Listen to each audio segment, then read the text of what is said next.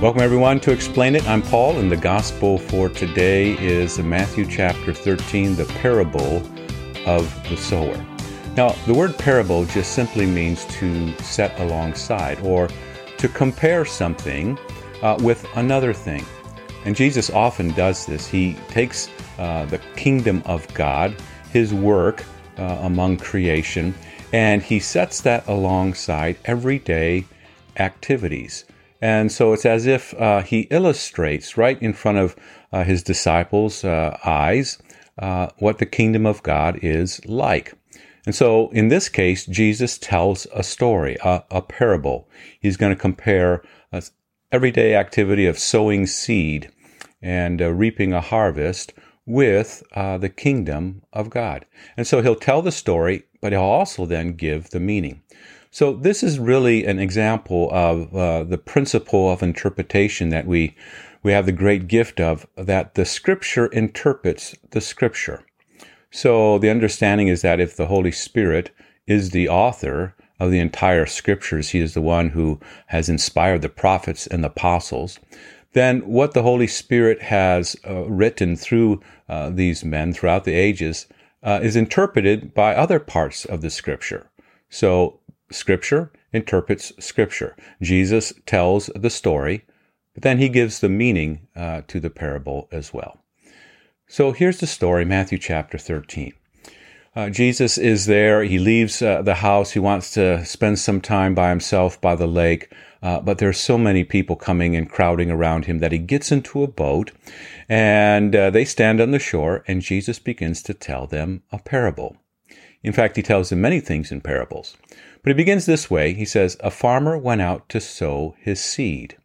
And so immediately we have a reference point for what the illustration is going to be. It's going to be agricultural. There's going to be a seed, and a farmer is going to be sowing that seed, and there's going to be soil, different types of soil.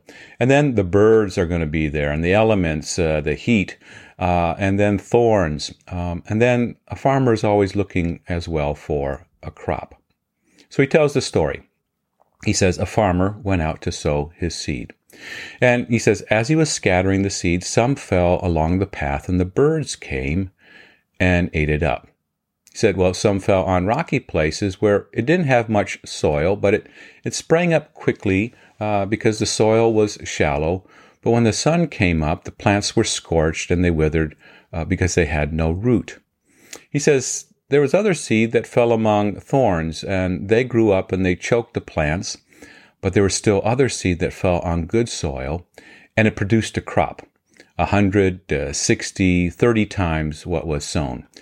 And then he ends that story with, he who has ears to hear, let him hear. So this idea of hearing, it's more than listening, isn't it? I mean, when I tell my kids to do something, say around the house, and then I come back and it's not done, and I say, "Didn't you hear what I said?" It doesn't mean necessarily, my voice went to your ears. Did you hear that? What I'm really asking is, well, why isn't it done? Why didn't you do what I had asked you to do?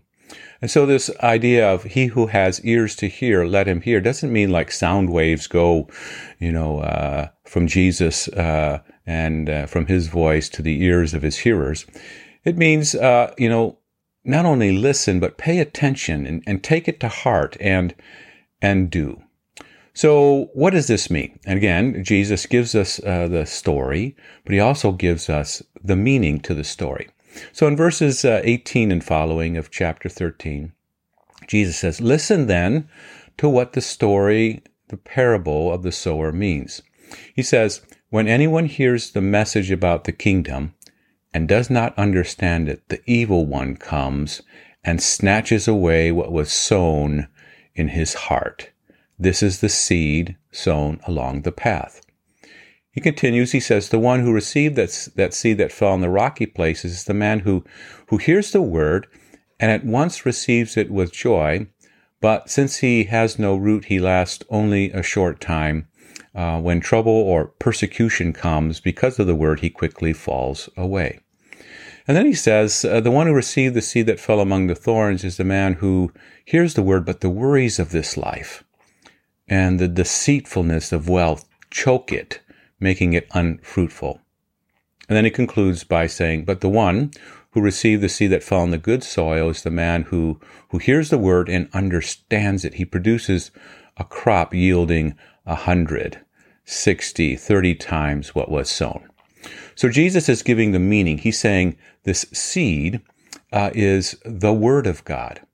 Or you could say capital S. Jesus is often described in the Old Testament as the promised seed of the woman. This is Genesis chapter 3, verse 15. This seed of the woman will come, and he will crush the head of the serpent. And so all throughout the Old Testament, they're waiting for the promised seed, the offspring of the woman. Jesus is also called the Word of God. So we have the Word of God in Scripture, but we also have the Word of God incarnate in the person and work of Jesus. So the seed is the Word. The soil, the 4 different types of soil, are 4 types of different hearts. The birds, the elements, the thorns, are the ones who are waiting to take this seed, the Word of God, out of the human heart. You could describe them as the devil and the world and its system, but also our own sinful flesh. And the crop, well, that's the harvest. That's the fruits of Christ, abiding in Jesus the vine, and it's also the fruits of the Spirit. Now, this entire story is really a picture of what happens when the Word of God is proclaimed. And so sometimes, specifically as a pastor in the office of the ministry, you're always wondering, you're casting this seed, you're sowing this seed, you're proclaiming the Word of God, and say it's to a group of people, maybe there's 10, 15, 20, and you're wondering that it's the same seed, the same word that's being cast and sown, but why are there so many different reactions to it? Well, this parable just basically tells us what is happening when the Word of God is proclaimed. The Word, 1 Peter chapter 1, Peter says, this Word of God, this seed, he says, you've been born again, not of perishable seed, but of imperishable through the living and enduring Word of God. So it's not like there's bad seed in the bag. Some of it's powerful, some of it's not. No, all of the seed is living and active. It is the Word of God. Now, the enemies, the elements, the deep nature rooted within us is fighting against this seed. So in the first illustration, the devil is the one, and he's described as a bird. Right, so the devil comes, sees this seed sitting on the rocky heart. It hasn't penetrated yet. He quickly comes and takes the word away. The other attack on the word is when the word falls into shallow soil, and it has a good little start, but then the heat. You could say the heat of the sun or the heat of persecution, the ways of this world come against this little seedling, and it begins to wither and to perish. That's the persecutions of this world come. The one that falls among the thorns, Jesus describes as, it has a start, but all of a sudden, growing up next to it are these aggressive thorns, these weeds of the sinful flesh, the worries of this life, the deceitfulness of wealth, and you and I really can understand that, right? I mean, we have a start of it, and there seems to be the seed planted in our heart, but all of a sudden, these exterior things come against us, the devil comes against us, or even within our own heart, we're led into despair or unbelief or chasing after the things of this world, and Jesus says, those are just like thorns. They come and they attack. The weeds come and they choke out faith. There's also this idea of sowing and reaping. Well, in the first three, you don't have much of a harvest, if any at all. The one, the seed is taken away. The one lasts for just a little while. And the third, it grows up with the weeds and is choked out. But the fourth produces fruit. Now, there's two types of fruit with sowing and reaping. And Galatians chapter 5 Paul gives us a wonderful example of what you sow, also there you're going to reap. So if you sow seed, bad seed, you're going to get bad fruit. And the devil's always wanted to sow bad seed. And Paul says the acts of the sinful nature are obvious: sexual immorality, impurity, lust, debauchery, idolatry, witchcraft, hatred, discord, jealousy, fits of rage, selfish ambition, dissensions, factions, envy, drunkenness, orgies, and the like. He says, I warn you, as I did before, that those who live like this will not inherit the kingdom of God. So that's buried deep within our corrupt nature, isn't it? All these acts of the sinful nature, these seeds of sin taking root and then producing bad fruit. But Paul then says there's another type of seed that is sown, this imperishable seed of the Word of God, into our hearts, and it produces a harvest that doesn't come from us, but comes from the seed itself. Paul says the fruits of the Spirit are love and joy and peace and patience and kindness and goodness and faithfulness and gentleness and self-control. So we can never take any credit for any fruit produced, can we?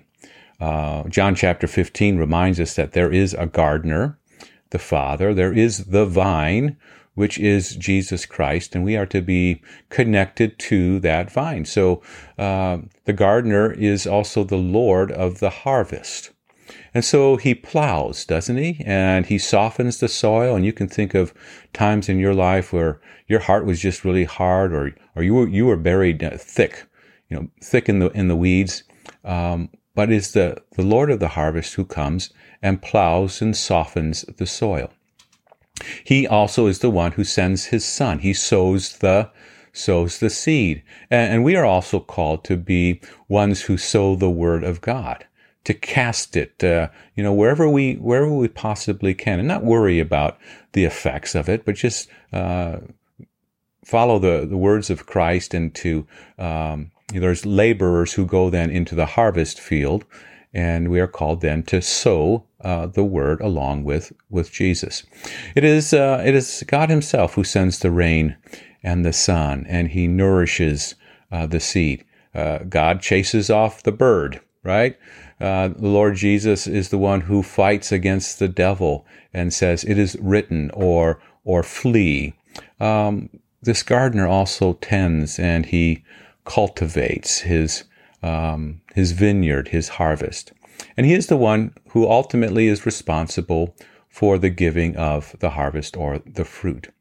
The prophet Isaiah uses this imagery in Isaiah chapter 55. He says, "Well, as the rain and the snow come down from heaven, and do not return to it with watering the earth, making it bud and flourish, so that it yields seed for the sower and bread for the eater, so is my word that goes out from my mouth. It will not return to me empty, but will accomplish what I desire and achieve the purpose for which I sent it." Isn't that wonderful news that God himself cares for this sowing of the seed, and he nourishes it. He sends the sun and the rain, and when he sows it out, it's going to accomplish the purpose that he ordained for it, for which he sent it.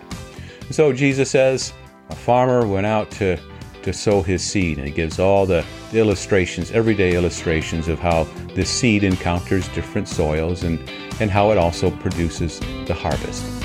And then he ends, he says, "He who has ears to hear, let him hear."